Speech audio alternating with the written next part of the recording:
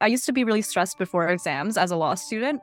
So I would eat do you know the spicy budak noodles? The LSAT was a bit daunting at first, but because it's a standardized test, I think it's something that you can definitely practice for and get good at very quickly if you do a lot of practice tests. A lot of the schools are more holistic than you think. So being like a well-balanced student really helps you. Welcome to our podcast, everyone. Today is a special day because we are joined by Jane Huang, a distinguished lawyer at Harrison & Cole. I've been eager to have this conversation as a commerce student specializing in marketing, and Jane's insight into the intersection of law and marketing are particularly fascinating to me. So Jane, let's start with your story. Could you share a brief overview of your background in law, please? Yeah, I'm happy to. First of all, hi everyone, I'm Jane. It's so lovely to be on Carol's podcast. I'm really excited to share about what I do. So in terms of my background in law, I started out in business law. I did a variety of M&A work, a tiny bit of securities, and a lot of marketing and product regulatory work. And I'm currently a second-year associate at Harris & Co. I started at Miller Thomson, where I was a summer student and an articling student, as well as a first-year associate. And while I was a first-year associate, I slowly transitioned more into the marketing and advertising law space. So that's my specialty and focus now. The other side of my practice in law is trademarks law. So I kind of have those several buckets of marketing and advertising, product regulatory, and trademarks law. Sounds great. I'm just wondering what sparked your interest in law, especially the marketing law. Mm-hmm. It was honestly super random. Like when I was a law student, I didn't know that marketing law existed. I initially was planning to do more like IP law or health law, and that was going to be my focus. And then when I started articling, we had the opportunity to try out a bunch of different areas of law. And so I took on one, I remember it was an e-commerce privacy law file for one of the partners at Miller Thomson. And then I just ended up doing more and more work in that space by coincidence. And then I really ended up loving it. I really love the challenges and like the variety and how I get to learn about a lot of different industries. And so then I kind of just fell deeper into down the rabbit hole.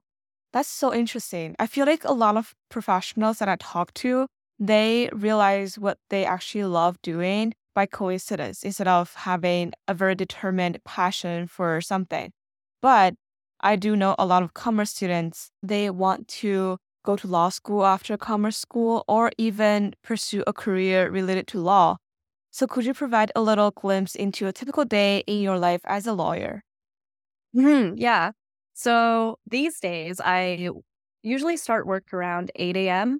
And the first thing I'll do is check my inbox and look at my emails because we get so many emails like every day just from different clients and then other lawyers. And sometimes our parts of like organizations that we're part of will email us as well. So first thing I'll do is clear my inbox and then I'll look at my task list for the day. And then for me right now, every morning at 9:30 a.m., I have a check-in call with my mentor. And we kind of go through what files we're working on that day.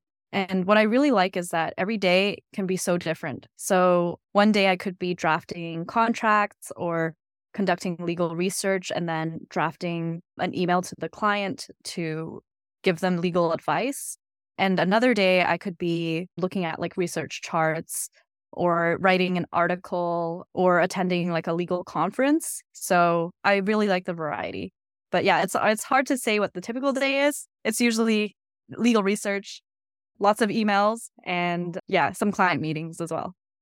That actually sounds so much fun. I would love to ask more questions on that. But now, let's switch gears and have some fun icebreaker questions. The first one is, if you could have dinner with anyone in the world, who would it be? That's such a good question. I really like it. Someone I really admire right now. I feel like the answer to this question can change a lot, but right now I really admire Eileen Gu. Do you know her? Yeah, the athlete. Yeah, the athlete. She's so cool. I really like how she juggles like so many different like careers. She's like an Olympian, she's a model, she goes to Stanford.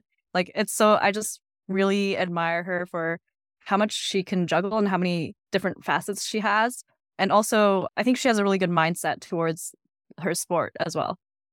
One thing I really admire of her is how much energy she has. I Yeah. noticed time she posted her story at 4 a.m. She's like, "Oh, I'm up studying. I'm up exercising." I'm like, "Wow, like how Yeah. how how could she be so energetic every single day?" I guess that's how people get successful. I guess Yeah.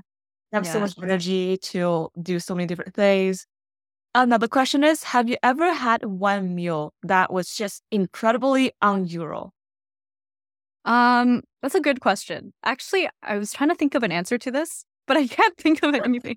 Okay, one funny thing that I don't know if this is like a good answer, but like this is just something unusual that I do with meals. So sometimes when I'm really stressed, like I used to be really stressed before exams as a law student.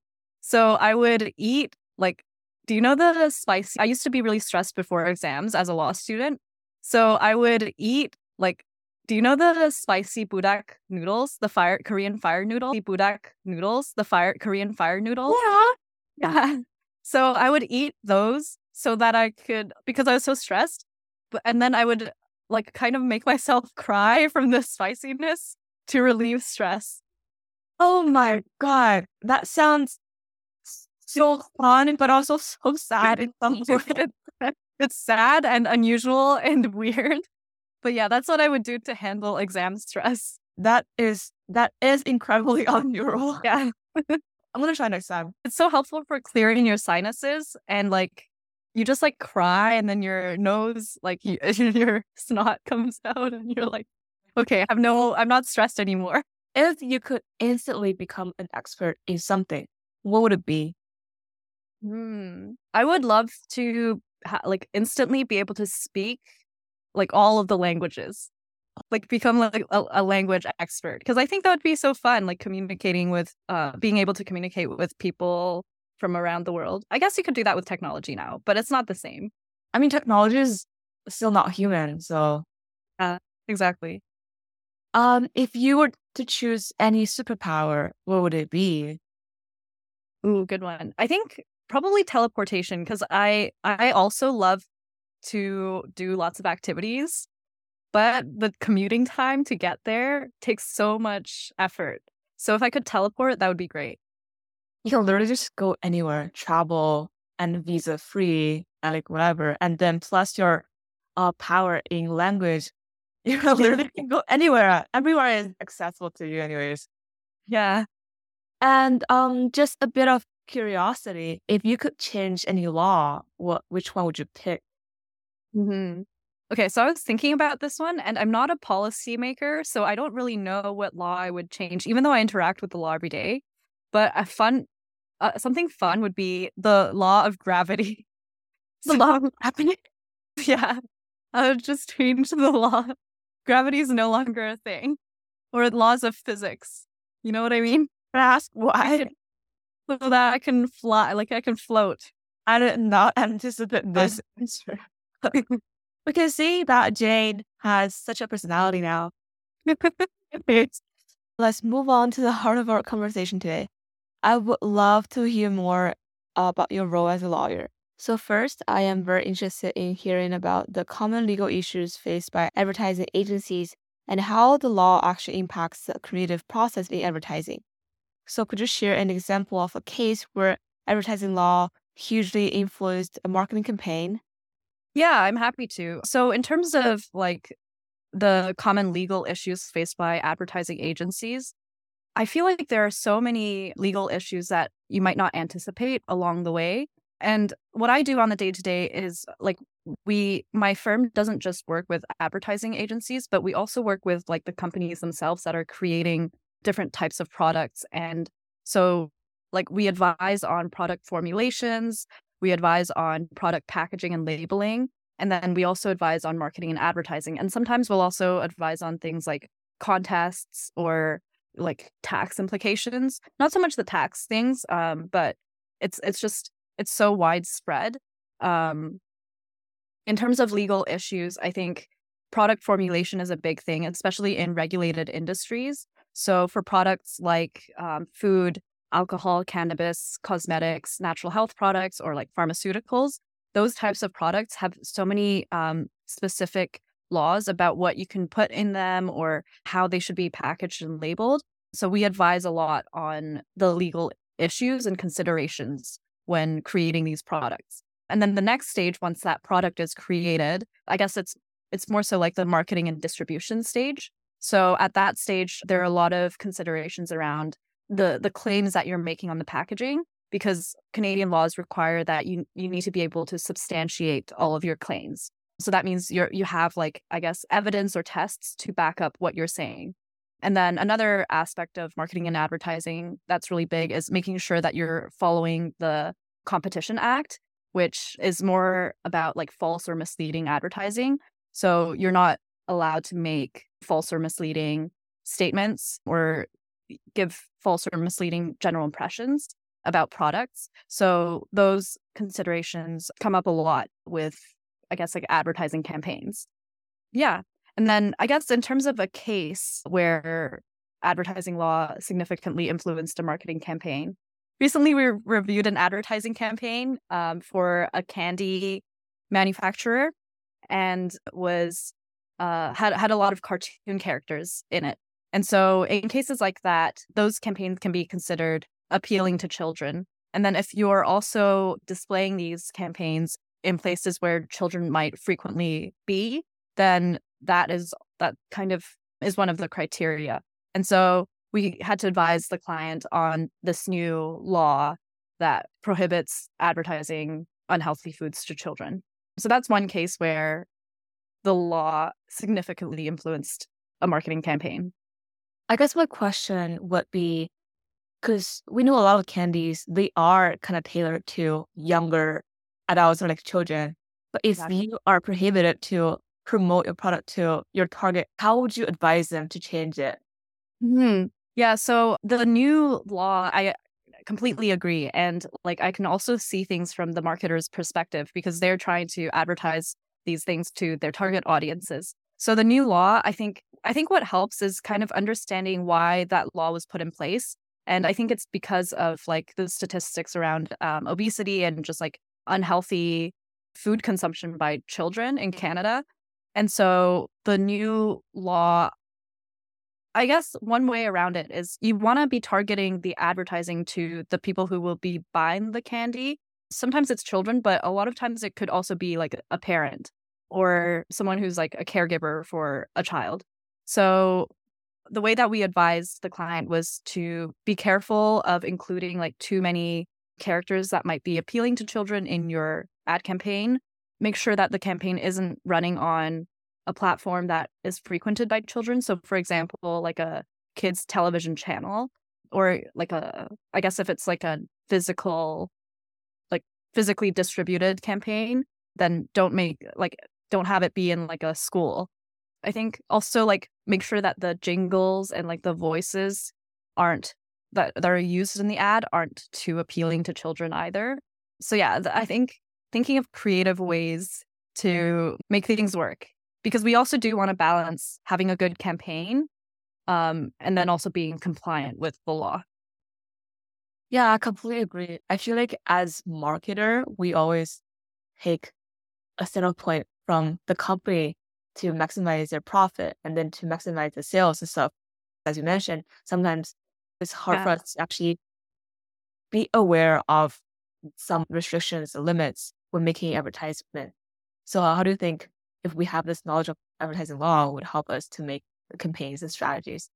Yeah. I think it would make the process more seamless, because most of the times when you have a marketing campaign, it's usually once you've put together some of the materials for the campaign, and then after that you would consult a lawyer and get their feedback. But I think if marketers had a better understanding of the law, then they might be able to put together marketing materials that are more compliant to start with. But at the same time, I think it's not a it's good to know the general like guidelines and the high level rules, but it's also good to consult a lawyer if you're unsure of, like what you're supposed to be doing or what the regulation is. And as a lawyer, I really try to understand and put myself in the marketer's shoes. Like, we don't want to say no to everything, or if we're saying no, I always try to present a solution. So, for example, if one type of claim doesn't work, I would let the client know that it's a high level of legal risk to go with that claim, but I would try to work with them to come up with a claim that could work. Because as lawyers, I know we have a reputation sometimes for just being the bottleneck or being like, no, you can't do this, can't do that. But I think the way that I work and operate, and even like the culture at my law firm that I work at right now, Harris and Co., we're really solution oriented, and we do want to give like a I don't know, we want to help the client as well and add value, and not just only say no, but also provide an option. I guess that also ties into my next question. So, how can I best prepare myself to navigate the legal challenges that may arise in the advertising industry? I know you mentioned a lot, but Mhm. I would like to hear you illustrate that more specifically towards some people like me as a marketing student. I think there are a lot of really helpful resources online. And I think personally, the most helpful one that I always turn to is the Government of Canada's like Competition Bureau guidance. That has a lot of really good like basic marketing marketing and advertising law guidance, and it spans across a lot of different types of products. So I would personally start there, and they have so many guides that you can look at and just get general knowledge of. I think what's also really good is the Competition Bureau's guidance is written in a simple way so that it's easy to understand and easy to digest. Because I think it is written for people in the industry, but it's also written for consumers. So you don't have to go through as much like legal jargon to understand it. Thank you so much for advice. I'll definitely take a look at it afterwards. But now let's talk about LSAT. I know a lot of our listeners, including my friends, including me, my classmates, they're very curious about the importance in law school admissions process. So can you debunk any common misconceptions about it? Yeah, definitely. I'm happy to. I think for me, mm, I think the LSAT was a bit daunting at first, but because it's a standardized test, I think it's something that you can definitely practice for and get good at very quickly if you do a lot of practice tests. Because it's not as much reliant on things like memorization or like active recall. It's more, I would say it's more a test of skill. So the things like reading comprehension, logical analysis, I forgot the other sections because it's been a while, logic games. Yeah, but like those sections are more skills that you can develop over time with practice. So I think that's one good thing about the LSAT that made it less daunting for me. And another thing with like the law school admissions process, I would say a lot of the schools are more holistic than you think. So being like a well-balanced student really helps. A lot of the schools are more holistic than you think. So being like a well-balanced student really helps you. Having like good extracurriculars, being involved in things outside of school, having like an interesting story about why you want to pursue law, along with the grades, the LSAT, and like the reference letters and all that, and the personal statement, like all of those together balance each other out. Because from my personal experience, I was preparing for GMAT, which is also another standard test. And then I heard everyone, they were saying, LSAT is the hardest exam in this world. It's so hard. Really? Yeah, that's what I heard. That's why you're like one of the smartest people in this world for real. No, no, I'm really not. But Um, thank you. I know you mentioned you would have that spicy chicken noodle from Korea to distress yourself, but do you have any other strategies when you could lost that? How did you manage your anxiety? Yes, oh my gosh, the noodles were honestly so helpful. I think another thing that really helped was having like a set schedule every week when I was prepping for the LSAT of when I would take the practice test, and then when I would review the practice test. So, and I would always try to study for the LSAT in conditions that were similar to the test conditions. So back then we had to go in person for the LSAT.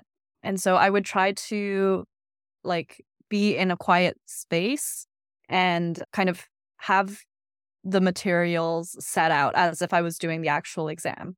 That way, when I was practicing, it would kind of just like the environment would be very similar to the actual exam taking environment. But yeah, I think that having that schedule really helped. I know you mentioned you would do a lot of practices. I'm just wondering, do you have recommendations on specific study resources or preparation materials for LSAT? Yeah, definitely. So for me, when I was studying, I took an LSAT prep course, and that was with the Princeton Review. I think U of T also gives you, I think some club at U of T can give you a discount on the Princeton Review course. So check that out. I forgot which club though. So yeah. And then another helpful resource that I used was Kaplan's practice tests. So they have like a practice test bank, and I just did as many practice tests as I could. I think the most helpful thing was just doing a lot of practice tests, and not only just doing those practice tests, but reviewing every answer and question afterwards to see what I got wrong and to understand like the logic behind things. How long did you prepare for LSAT for? So I started in the summer between third and fourth year. So I think I started in May and I took the test in September. So that would have been about 4 months. How was the overall experience from preparation to LSAT and to the law school interview and stuff? Yeah. Um, I think for me, the most helpful thing when I was applying was like keeping organized because there are so many different components. So you have to get reference letters, then you have to take the LSAT and prepare for the LSAT. You have to write your personal statement and research the schools, and then put together your autobiographical sketch, which like lists out your previous, I guess, like extracurricular activities and jobs that you've had. So the experience was at first like really overwhelming because I was like, there's just so much to do. And it seems like a big task, but it really helped to break things down into like one step at a time, one day at a time. Being organized and knowing exactly what I'm going to do each day and just doing a little piece each day, that really helped. My other question is, what should prospect students consider when they apply to law schools? Because I know you mentioned a lot of the process is very complicated. There's so much to be prepared. What do you think is the most important thing that they should consider? Yeah, that's a good question. I think I think number one is the being organized and then breaking this big task down into smaller tasks because that will really help you not feel as overwhelmed and it'll help you just be more prepared. The other thing is, I guess when you're thinking of putting together your application, what really helped me was thinking about my story and like trying to have like a cohesive story for my application. So even though there are so many components, like there's a personal statement and then the autobiographical sketch, reference letters, I still thought about like how would this package look to like an admissions committee. So thinking about like the story that I wanted to tell about myself really helped. So back then I had done a lot of work volunteering with hospitals and I had done a lot of public health ethics research. And so my story was that I wanted to go to law school so that I could focus on health law.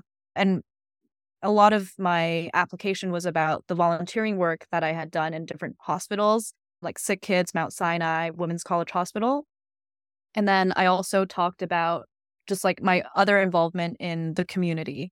And so that was kind of like the narrative I created. And I think when you create a narrative in your application, it can help the admissions committees understand you a bit more. And even though I didn't end up doing health law, it helped me, I think putting together the application helped me understand for myself why I even wanted to go to law school. So, yeah.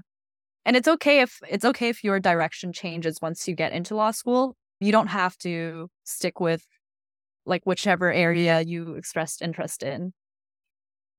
So it's also kind of like a self-exploration and awareness stage for you as well, as you slowly know what exactly you want, like which area of law you specifically want to pursue in the future.